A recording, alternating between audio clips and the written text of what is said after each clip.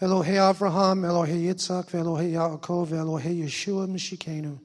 God of Abraham, God of Isaac, and God of Jacob, God of Yeshua, our Messiah. We come before you today, God, eager to hear what you would speak to our lives, speak into our hearts. God, we open our hearts and our minds and our ears and our eyes to see what you're saying.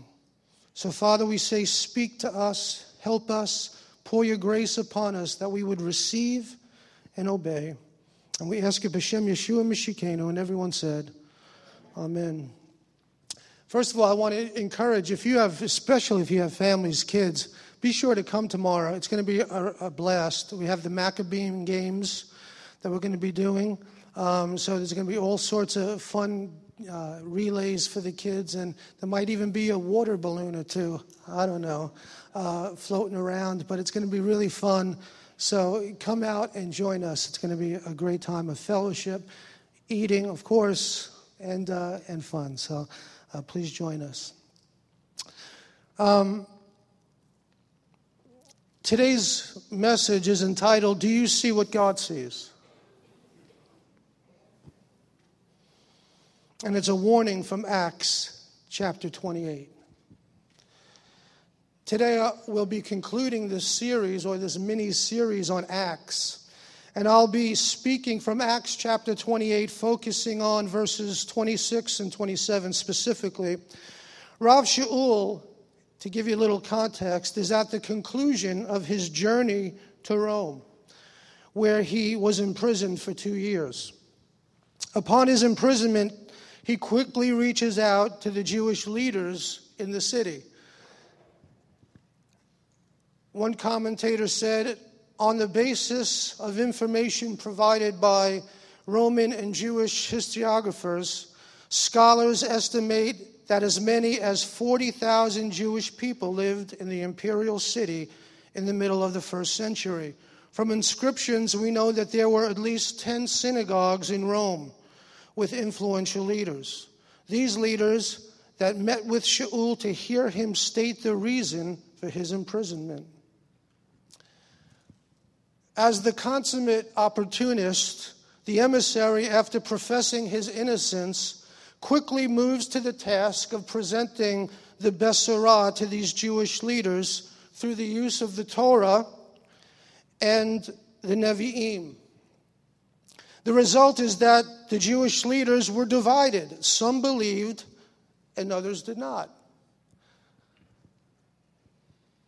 Stern writes, surely this all-day session in which large numbers of local Jewish leaders of the capital of the world came to visit the world's leading evangelist in order to hear about Messianic Judaism must be unique in world history. Think about it. If you were to go into a city today and gather the leaders of the Jewish community to discuss Messianic Judaism, it's pretty cool, right? Shaul's procedure with them was the same as with the Jewish people everywhere. He appealed to the Tanakh, making use of both the Torah of Moshe and the prophets to persuade them about Yeshua. Shaul could use the scriptures freely, since obviously the Jewish leaders would have known them by heart. Of the large numbers of Jewish leaders present, some were persuaded and some disbelieved or refused to believe. The sum and the sum are correlative, of comparable size, of more or less the same order of magnitude. It's reasonable to assume that it was like, maybe not exactly 50-50, but they were kind of split in the middle. That too is very profound.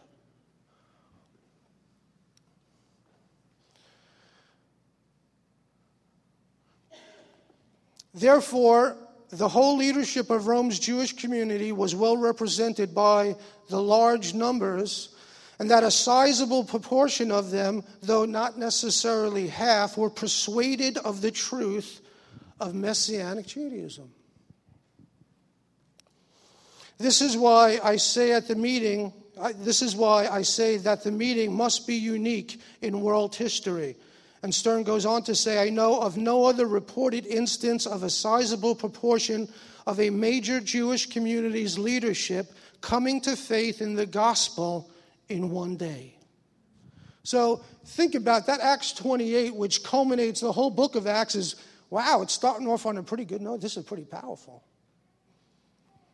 Wow, Shaul is sharing with the Jewish leaders. We could say maybe about half of them, that represent, 10 synagogues, believe what he's saying about Yeshua.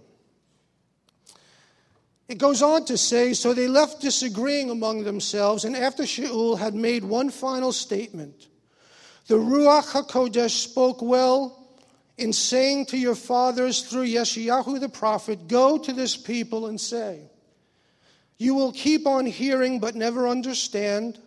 You will keep on seeing but never perceive, because the heart of this people has grown thick.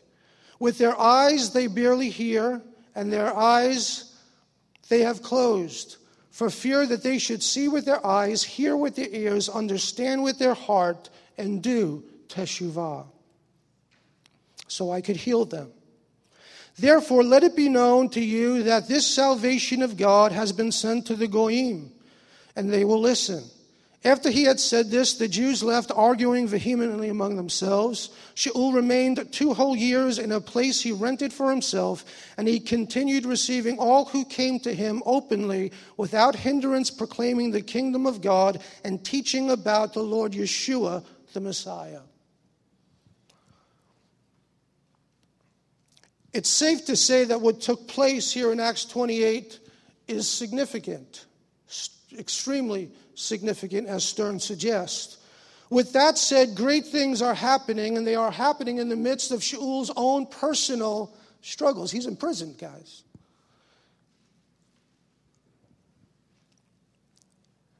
Yes, with some liberties, but still imprisoned. However, the Shaliach is quick to point out a very real danger, and I want you to hear me, to his fellow Jews, and I would suggest is something that you and I should take to heart and consider as well. And I believe this is especially poignant with the High Holy Days approaching. He does this by quoting Yeshayahu, chapter 6, verses 9 through 10. And he quotes this passage out of, listen to me, out of love and concern for his people, Am Israel. He does not accuse, and he doesn't do it to justify any type of judgment of God, but rather out of a sincere desire to see people respond properly to the Word of God. He sounds a warning. Shaul's final statement, quoting Isaiah 6, as one commentator says, it's not an imprecation, an anathema, or a curse, but a warning to the some who refuse to believe. A last word of persuasion, recalling the events that took place in Yeshayahu's day. Recalling the events and trying to see what happened in that day, in that people's hearts were hardened, not happen again. God eventually, because like Pharaoh who hardened his heart too often, God eventually seals and makes final the hardening. So it becomes impossible for the person to do teshuvah. We are in the month of Elul, right? We're approaching the high holy days in which teshuvah is very important. But teshuvah only happens with a soft heart. With a heart that sees and hears the voice of God. And so you and I, right, need to be careful to make sure our heart, right? Because God loves us so much. He doesn't want hardness. You know what? Hardness of heart builds up and can build up easily on any heart. It doesn't matter who you are. If you stand up here or sit down there, hardness could form easily. And so God wants us to be warned. And the first point is exactly that, a warning from God. He said, go and tell this people, yes, you hear, but don't understand.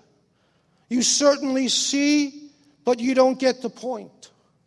Make the heart of this people sluggish or fat. Stop up their ears and shut their eyes. Otherwise, seeing with their eyes and hearing with their ears, then understanding with their hearts, they might repent and be healed. You think God is saying, because you could read that the wrong way, that God is almost wanting them not to see and not to hear. But that's not it at all. Of course, God is wanting them to respond like He wants you to respond, like He wants me to respond.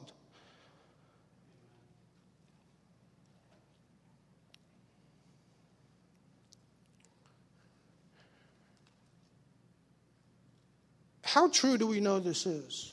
How many of us have had a conversation where you're looking at someone and they're talking to you, but you're not hearing a word they're saying? You're looking at them, panim el panim, face to face, but you don't hear a word they say because you're distracted, because you've got other things on your mind, or even perhaps because you want to formulate your own thoughts. And this happens a lot. We're more concerned about what we want to say that we're not really hearing them.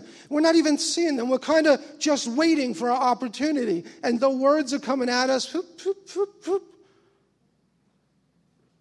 Husbands, it ever happened with your spouse? What was that, honey? As she says, are you kidding me? I just spent 20 minutes talking to you about that. So yeah, she was in the room. She was communicating, speaking, but it went over my head because I was distracted. We know what that's like.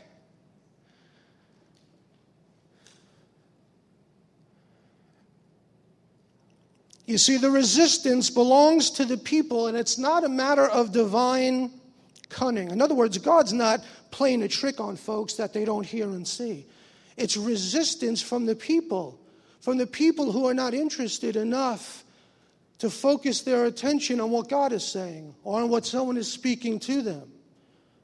It's on the people, and God is wanting His people to be warned. Someone said the resistance is the people's, and Isaiah taught with such simplicity and clarity that the sophisticates of his day scorned him as only fit to conduct a kindergarten class. They said, you speak so simply, too plainly. What is this simple stuff? The Isaianic literature, as it has come to us, bears all the marks of plain, systematic, reasoned approach. It is clear that Isaiah did not understand his commission as one to blind people by obscurity or expression or complexity of his message.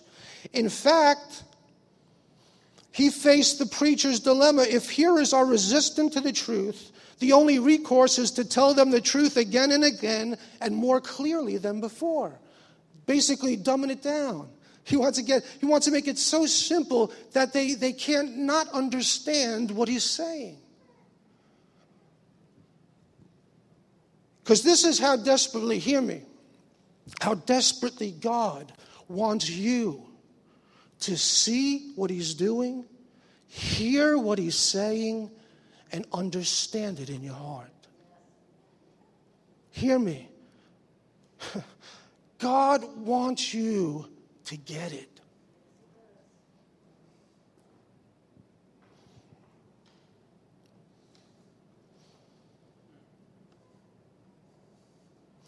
But the problem is,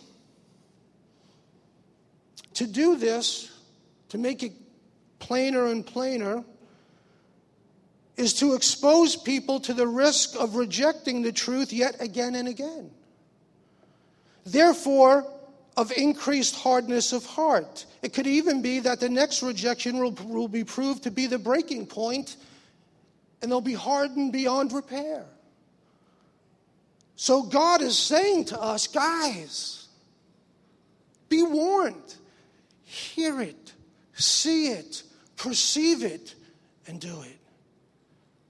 This is not something to really be trifled with. Friends, guys, if you watch the news, we are living in prophetic days.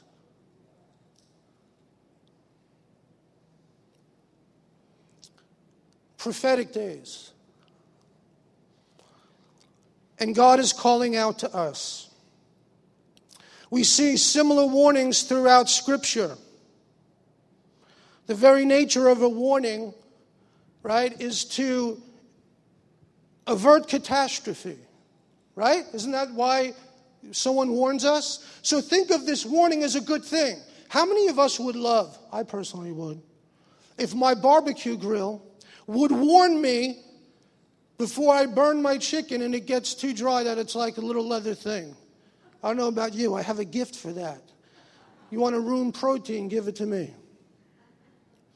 Because I'm always afraid I'm going to undercook it. So guess what? I overcook it.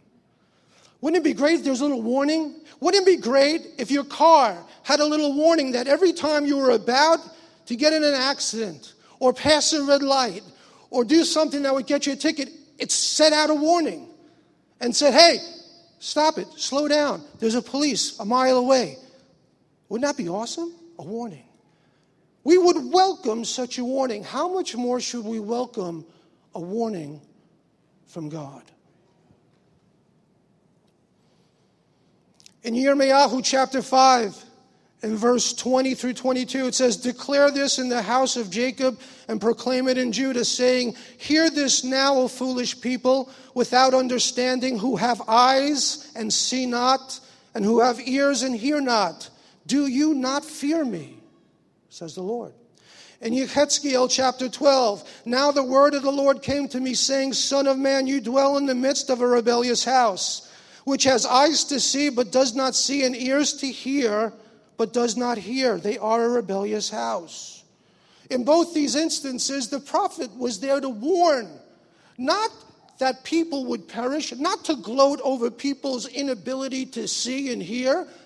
No, not to gloat over it, not to even exact the judgment of God, because no prophet exacts judgment anyway. It is God and God alone who judges.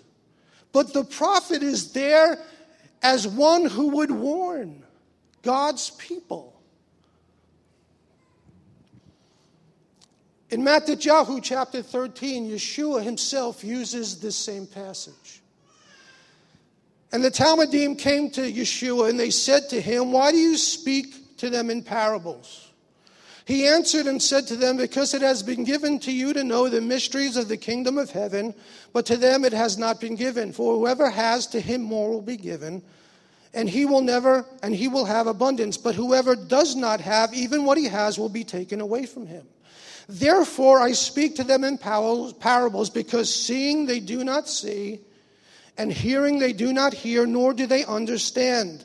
And in them the prophecy of Isaiah is fulfilled, which says, hearing you will hear and shall not understand, and seeing you will see and not perceive, for the hearts of this people have grown dull.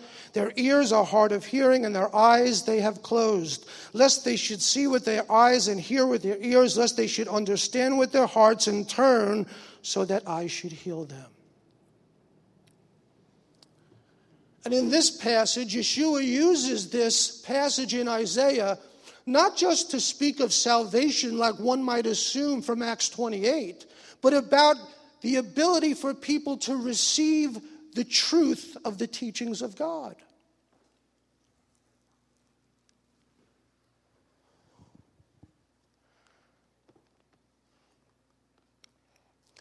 From that last statement, we see the importance of teshuvah.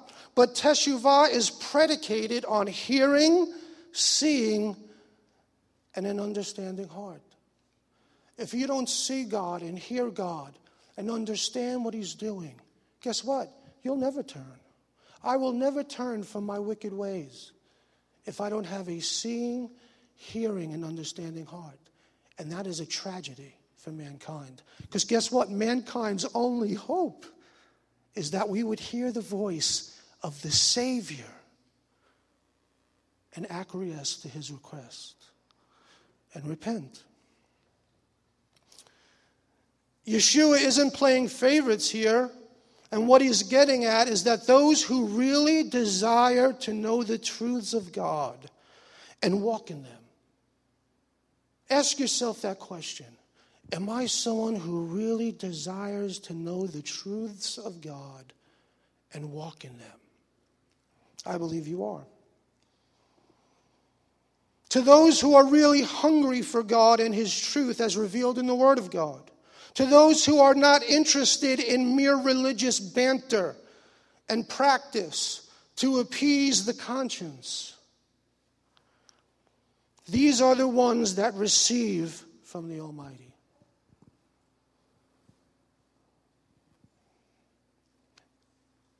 He's warning us. And look what he says here in Yeshayahu 55. Come all. Come all who are thirsty. Come to the waters. And you who have no money, come, buy and eat. Come buy wine and milk without money and without cost. Why spend money on what is not bread, and your labor on what does not satisfy? Listen to me. Listen. You hear what he's getting at? Hear me. Get it. Listen. Listen to me. And eat what is good, and you will delight in the richest of fare. Doesn't that sound good? He's not saying, listen to me, and I'm going to starve you, and it's going to be miserable because I'm an ogre. He's saying, no, listen to me. Hear me and see me and understand what I'm saying, because I want you to delight in the richest of fare. Doesn't that sound good? How many people want to delight in God's richest fare? I certainly do. Give ear and come to me. Listen that you may live. How many times did he say listen in that passage? Over and over and over and over again. So hear the warning in that. This is a warning of love, not judgment. This is a warning for us to heed so that we can dine on the delicacies of heaven.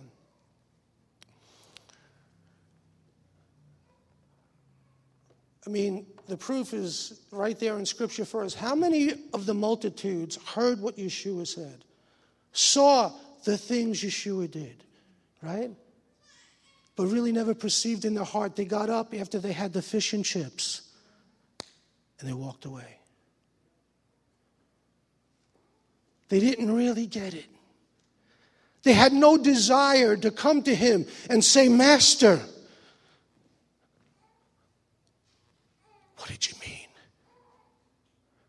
What did you mean when you said the parable of the sower?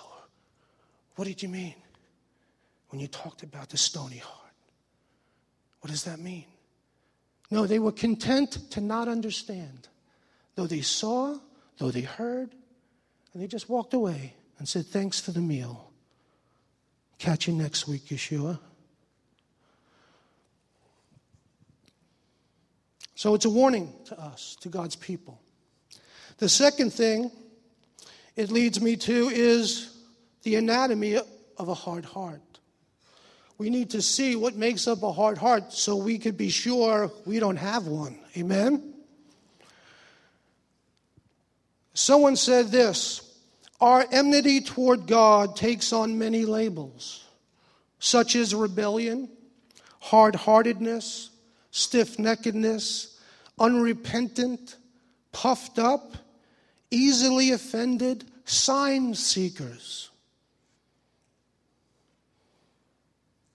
The proud wish God would agree with them. They aren't interested in changing their opinions to agree with God's. Think about that. So let's talk about a hard heart. Because Yeshua is certainly saying, boy, a hard heart's a bad thing, right? Shaul is saying a hard heart's a really bad thing. Friends, we have high holy days coming up, Yom Kippur coming up. Guess what? A hard heart won't do us any good as we look to do teshuvah. So a hard heart's a bad thing. And a hard heart is the result of, listen to me, and write these down, consuming the wrong fare, participating in the wrong activities, and ultimately making the wrong decisions. decisions that align with our flesh and our own agenda. 3 things. Consuming the wrong things. Participating in wrong activities and making wrong decisions is how we get to a hard heart. The scripture says, when tempted, no one should say, God is tempting me. For God cannot, say cannot, be tempted by evil, nor does he tempt anyone, but each person is tempted. When they are dragged away, it says, by their own evil desires and are enticed. Then, after desire has conceived, it gives birth to sin, and sin, when it is full grown, gives birth to death. So how many people want to avoid that? Yes, we want to avoid that. And so we don't want our hearts to be hard. Each of us has the ability to resist the temptations that would lead us to consume wrong things, that would lead us to do wrong things and the wrong activities and make wrong decisions. Here's a little food analogy. Okay, I have food on my mind.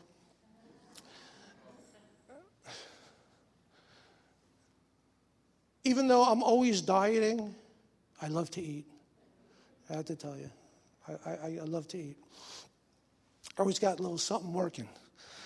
And I'll tell you, if you want to consume the wrong things, I'm going to tell you what not to consume. Don't watch diners, drive-ins, and dives in the evening around 9, 10 o'clock where dinner has worn off.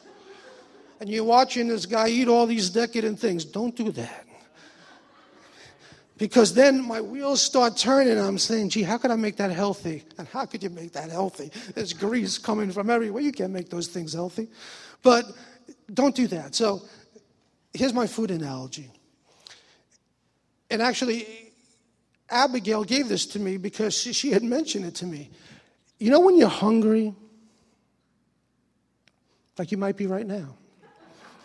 I don't know about you. I only had like 160 calories this morning. So I could be hungry. But you know when you're hungry and you're eating healthy, and all those healthy foods taste really good. I have some like healthy snacks, some like granola snacks that I absolutely flip over. I love them. They're so delicious. Oh, I buy boxes of them to have. I just love them. But after you are eating junk food, maybe you're having a little rough patch, and you're spending some time eating wrong things, and you're eating chips and cookies and all the stuff you know you shouldn't eat, and you spend a couple of days nibbling on wrong things, and then you say, you know what, I'm going to have something healthy instead, and you go and you take that healthy snack, and all of a sudden that healthy snack that you loved and found so delicious, all of a sudden loses its appeal. It doesn't taste as good anymore. It's not really that desirable anymore. How does this little granola that I thought was delicious compared to that Oreo cookie, double stuffed,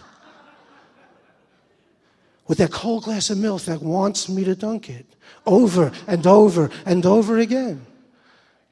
It doesn't. It loses its appeal. In the same way, when we dine on wrong spiritual things, when we get off track and begin to consume things that are worldly and not of God,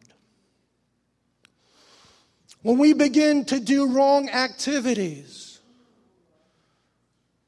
that God is not in,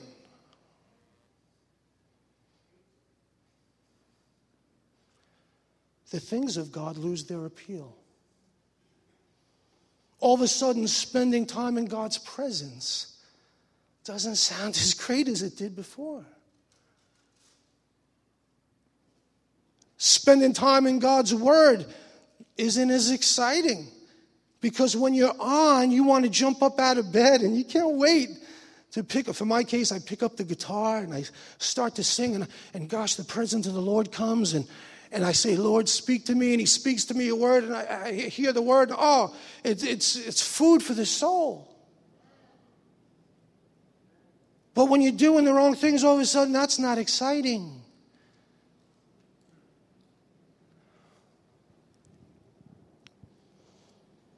This is why we struggle to pray and to worship, to be in the Word and to reach out to others. This is why we struggle to make right decisions and to serve. Because we allow our hearts to go off. And guess what? They begin to get a little hardened. They begin to glass over a little bit. So contrast that to a healthy heart. Now, wouldn't we not expect a believer wants to pray? A believer wants to worship. A believer wants to be in the Word. A believer wants to tell others about Yeshua. The believer wants to serve and make right decisions. Right? And now it doesn't mean that we always feel like, don't confuse that with always feeling like doing those things, because we know we don't walk by faith. We don't walk by sight, we walk by faith. Right? But the believer wants to do those things. A soft heart. You see, someone said, if we are too full of the world, we will find that God will start to lose his attractiveness. When we fail to use the spiritual tools God has given us to live and to walk in victory, then too will we begin to fall prey to wrong influences. John Piper said this. It's in his book called Don't Waste Your Life. He says, I am wired by nature to love the same toys that the world loves. I start to fit in. I start to love what others love. I start to call earth home. Before you know it, I am calling luxuries needs and using my money just the way unbelievers do. I begin to forget the war. I don't think much about people perishing. Missions and unreached people drop out of my mind.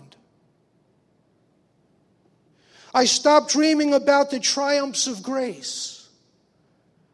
And I sink into a secular mindset that looks first to what man can do and not to what God can do. It is a terrible sickness, and I thank God for those who have forced me again and again toward a wartime mindset. You could say that I am doing that today for you. I'm forcing you toward a wartime mindset.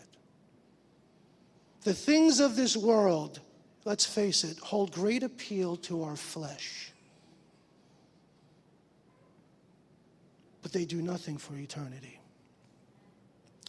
And God is saying,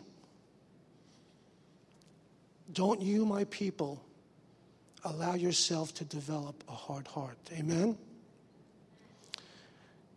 No one is exempt. We all need to be encouraged to take care and look after our hearts and to do all that we can to truly hear, see, and understand what God is saying to us. Do you know what? God spoke today. Did you hear him? Friends, did you hear God today? I heard him. God was speaking today. He showed up.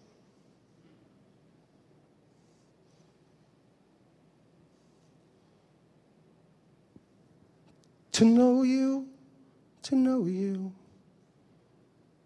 That's the cry of my heart. Ruach, reveal him to me. To hear what he's saying, it brings life to my bones. To know you alone. God's speaking to us. Friends, you might be in this room and maybe you don't know him. Maybe you just know about him.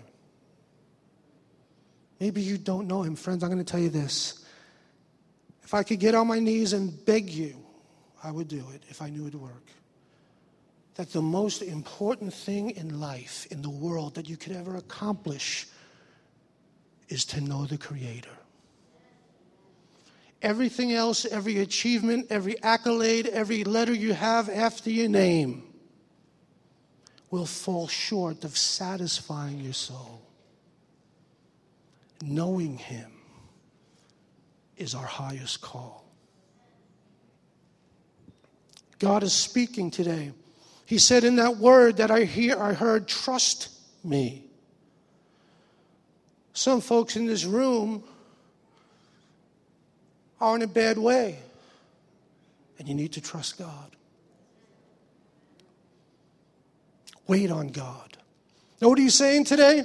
I see what you're going through. I'm on it. Trust me.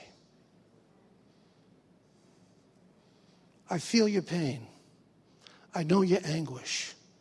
Trust me. God was speaking. He's speaking now. And I want to give you 8 keys to a hearing, seeing, and discerning heart. They're going to be quick, so take these down.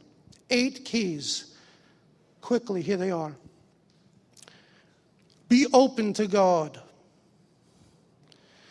One of the first things we must do to ensure our hearts are in the position to receive from God is that we must open our hearts to His will and His way. Many cannot perceive what God is doing or saying because they already have a preconceived agenda that they want to follow. They have something that they want in their life, maybe even badly. So instead of releasing and trusting God, they hold on to it. God, I want to be a doctor. It's been my dream since I could remember. God, that's what I want to do. So I'm not really open to go before God and say, God, what do you want for my life? What do you want me to do? Because I'm afraid that He may tell me something else. So what do? Is we close our hearts to God. We're not really open to hear Him because we're afraid of what He might say. Afraid of where He might lead us.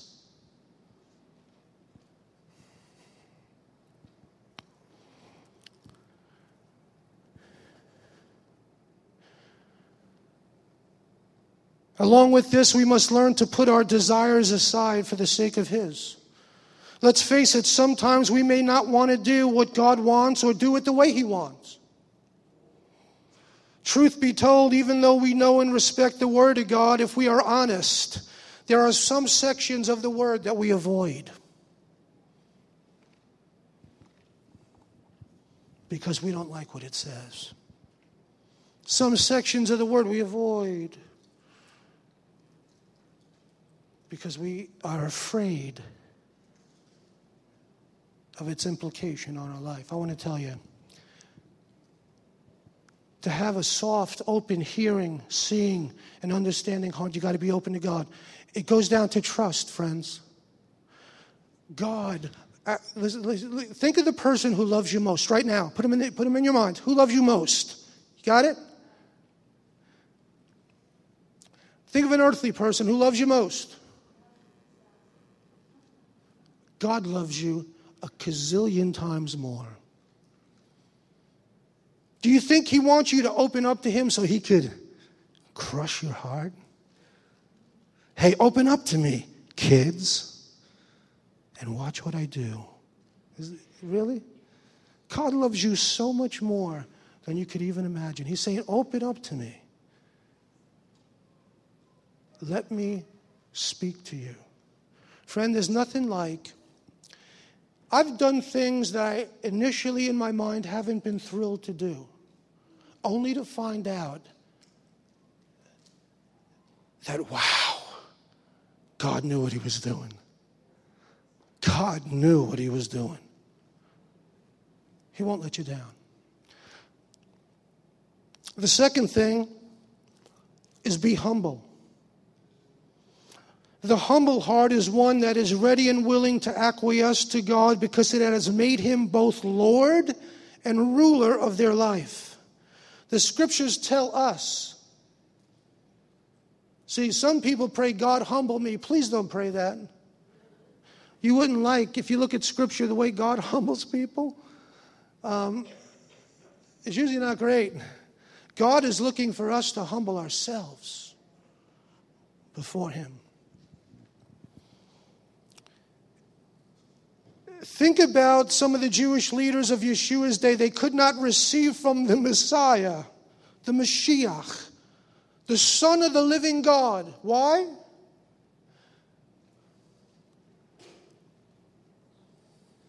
Because they deemed their own teaching and their own authority above His.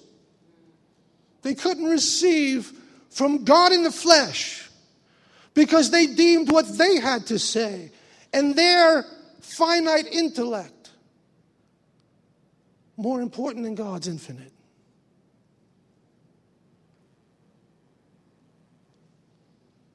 The order of that day was humble yourself. There's a new sheriff in town. He's called Yeshua HaMashiach. Be humble. God opposes the proud, gives grace to the humble. Tehillim 25 says, good and upright is the Lord, therefore He instructs sinners in His ways. He guides the humble in what is right and teaches them His way. He does that to humble people. See, humble people, He guides them because they hear Him and they see where He's leading and they perceive in their heart. Because humble people, it's an attribute of a soft, pliable heart. So, right, be humble. And it's something you can do. The next thing, third thing, is to be thirsty for God. The way you develop a thirst for God, because you might say, well, what if you're not thirsty?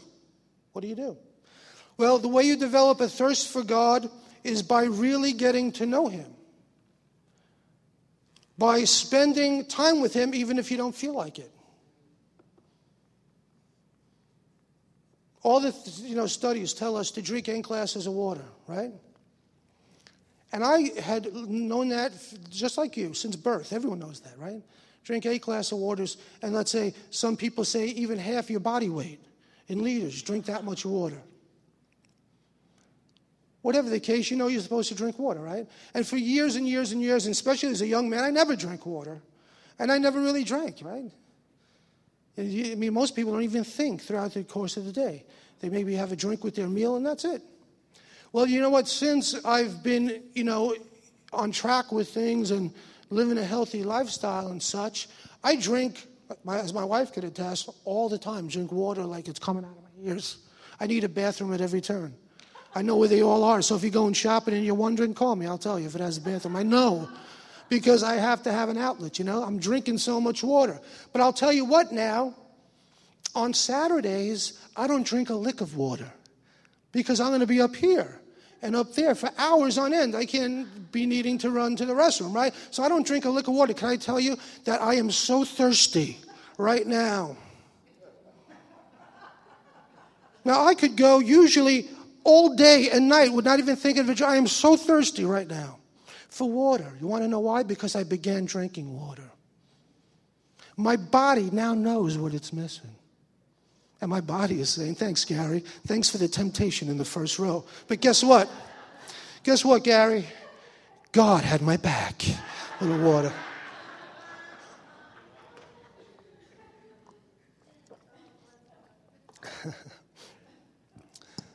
But you hear what I'm saying? My body, now that it knows and has tasted that drinking water is good, I could miss a couple of hours of water and my body says, you're thirsty. I could feel it. I'm thirsty. Guess what? That's how you get thirsty for God. You spend time really getting to know His presence, sitting at His feet, getting to know Him. And let me tell you, you begin to do it. It might feel like reading the newspaper for a while, but then you go without it, and you're going to know your body, your spirit is going to say, man, you need to get into the presence of God. You'll begin to get thirsty for God. Look what it says here. See, it takes time and effort as well as discipline and self-control, but once we have a taste of the living water, nothing else will do. Come, all you who are thirsty, come to the waters, and you who have no money, come buy and eat. Come buy wine and milk without money, and without cost. Tehillim 42 says, as the deer pants for streams of water, so my soul pants for you. My soul thirsts for God, for the living God. Where can I go to meet with God? See, this is that thirst that the psalmist developed by spending time with God. See, what happens is we get out of the habit of being with God. And we are dehydrated and don't even know it. But once you get back into his presence and start being hydrated by the Ruach Hashem, the living waters of Yeshua, all of a sudden you need that water and you need it desperately. Friends, if you're in this room and you have never made a decision to serve Yeshua the Messiah, you don't know what you're missing. You don't know what you're missing. And he wants you to know him.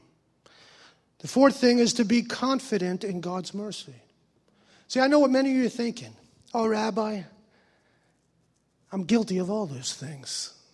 I'm guilty of some of those things you mentioned about a hard heart. God, I've blown it in the past. Guess what, friend? We think God is looking for perfection.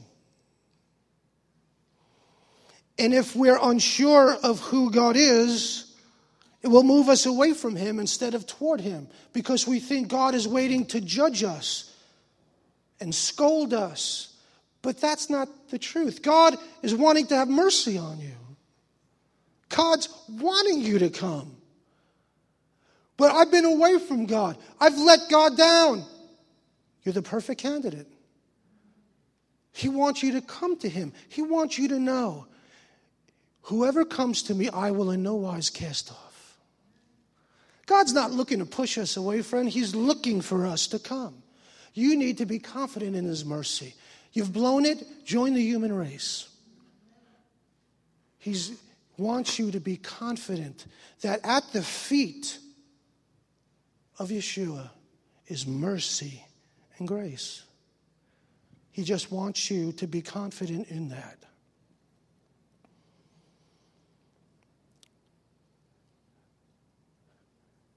Another key to a seeing, hearing, and perceiving heart is obedience. We need to be obedient.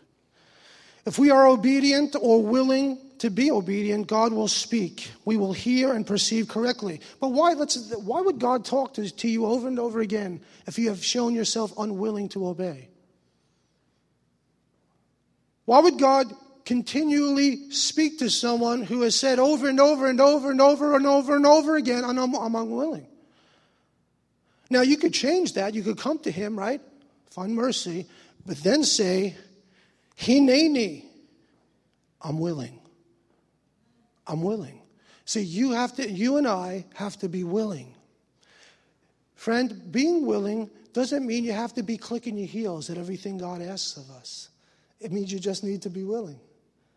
You know, when I walk in the house and my wife says, Michael, the kids clogged the toilet bowl.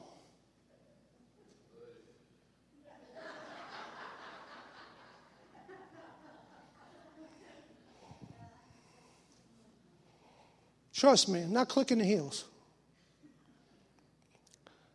But I am willing. And when you go and you do it, and what happens? Life as we know it is restored again. It's about being willing. Friends, it's about being obedient to God. God sent his Messiah.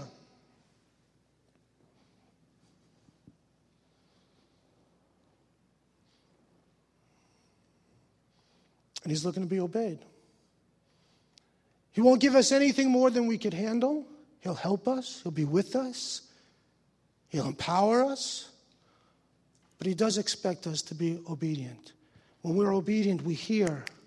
We perceive when we're obedient.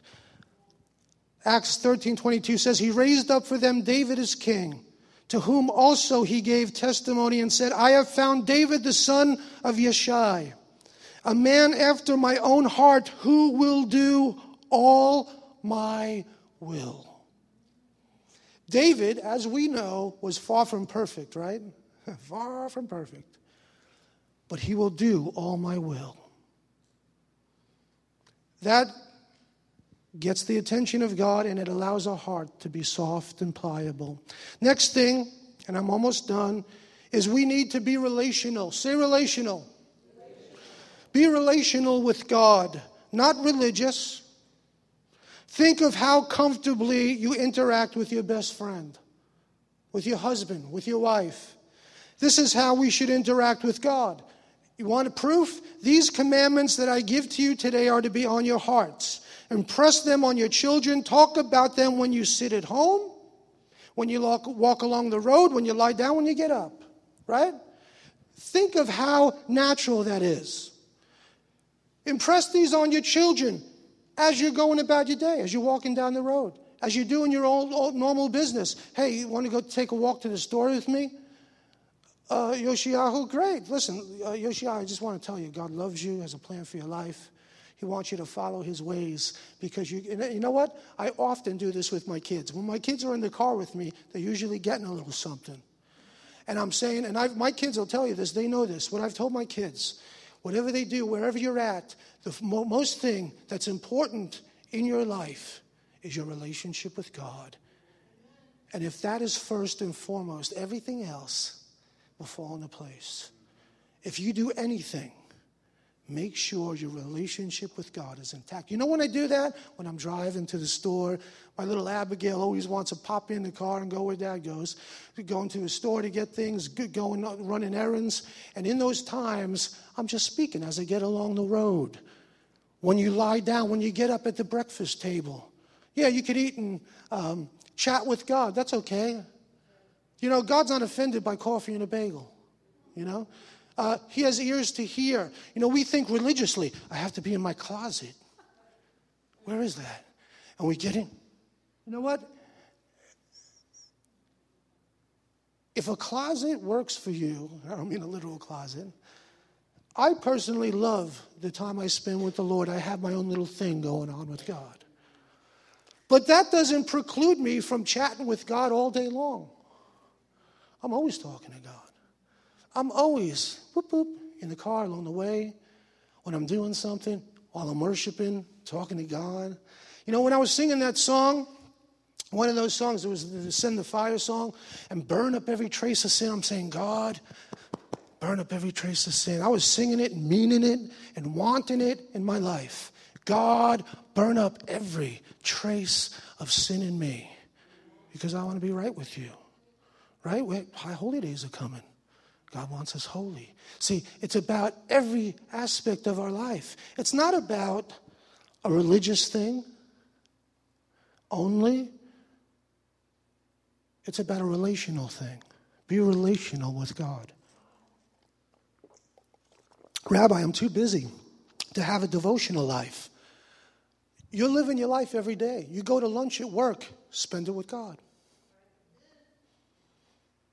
You're walking from, a lot of you folks work at the hospital. You know when you have to make that 3-mile hike from where you park your car to get to where you work? Well, you need a backpack with the water in it. It's so long. Every time I go to visit someone at the hospital, I have to have an energy bar. I have to have a bottle of water because it's like a 2-day journey, you know, from the car to the... You know, when you're doing that every day, do it with God. Talking with God. Spending time with God. It's relational.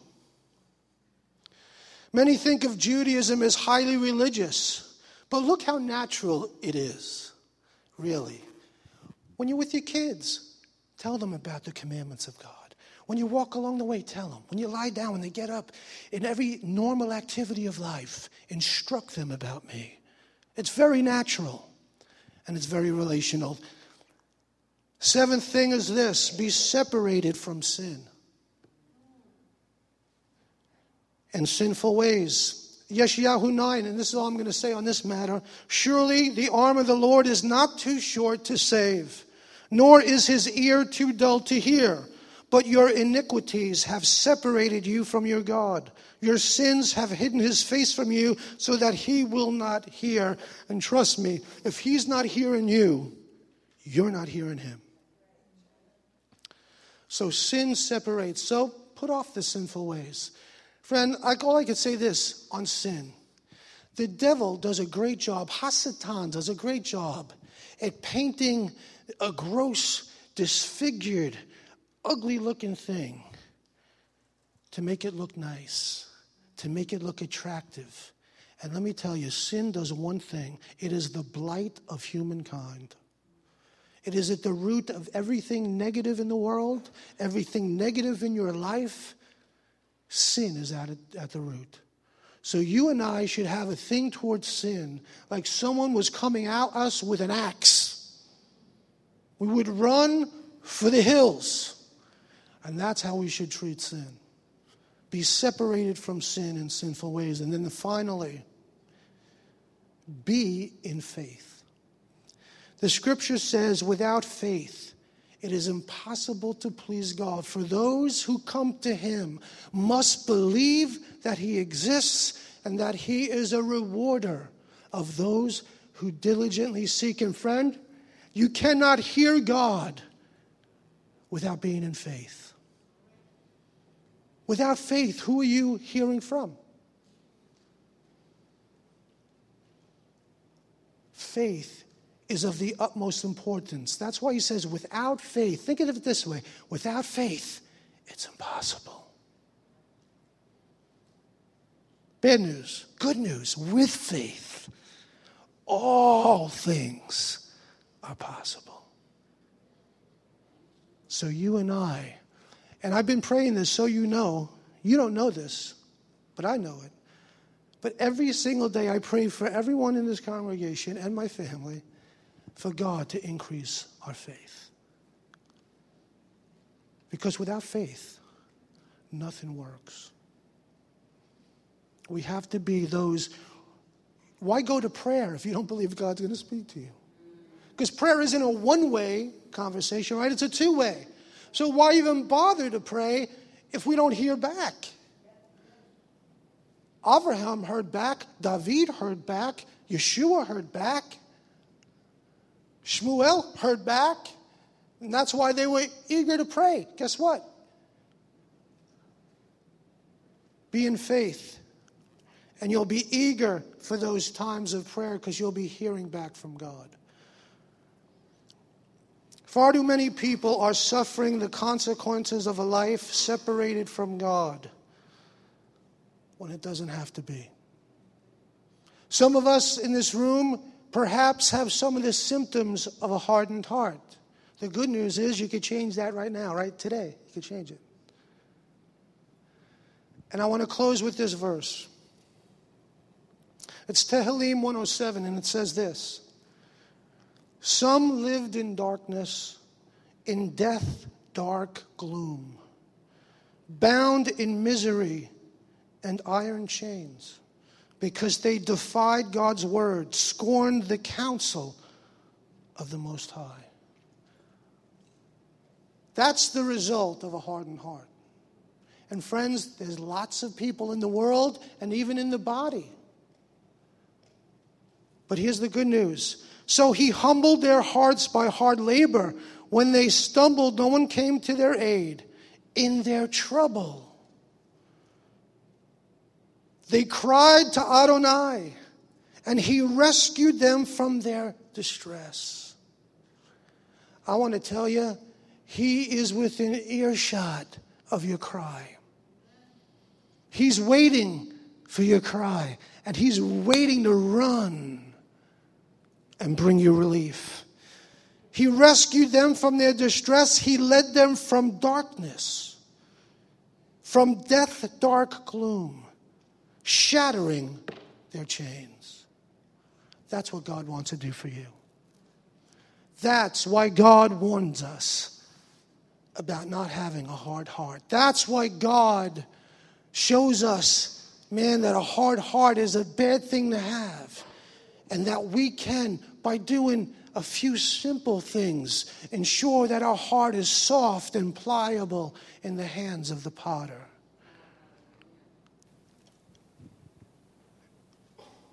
High Holy Days, less than a month away.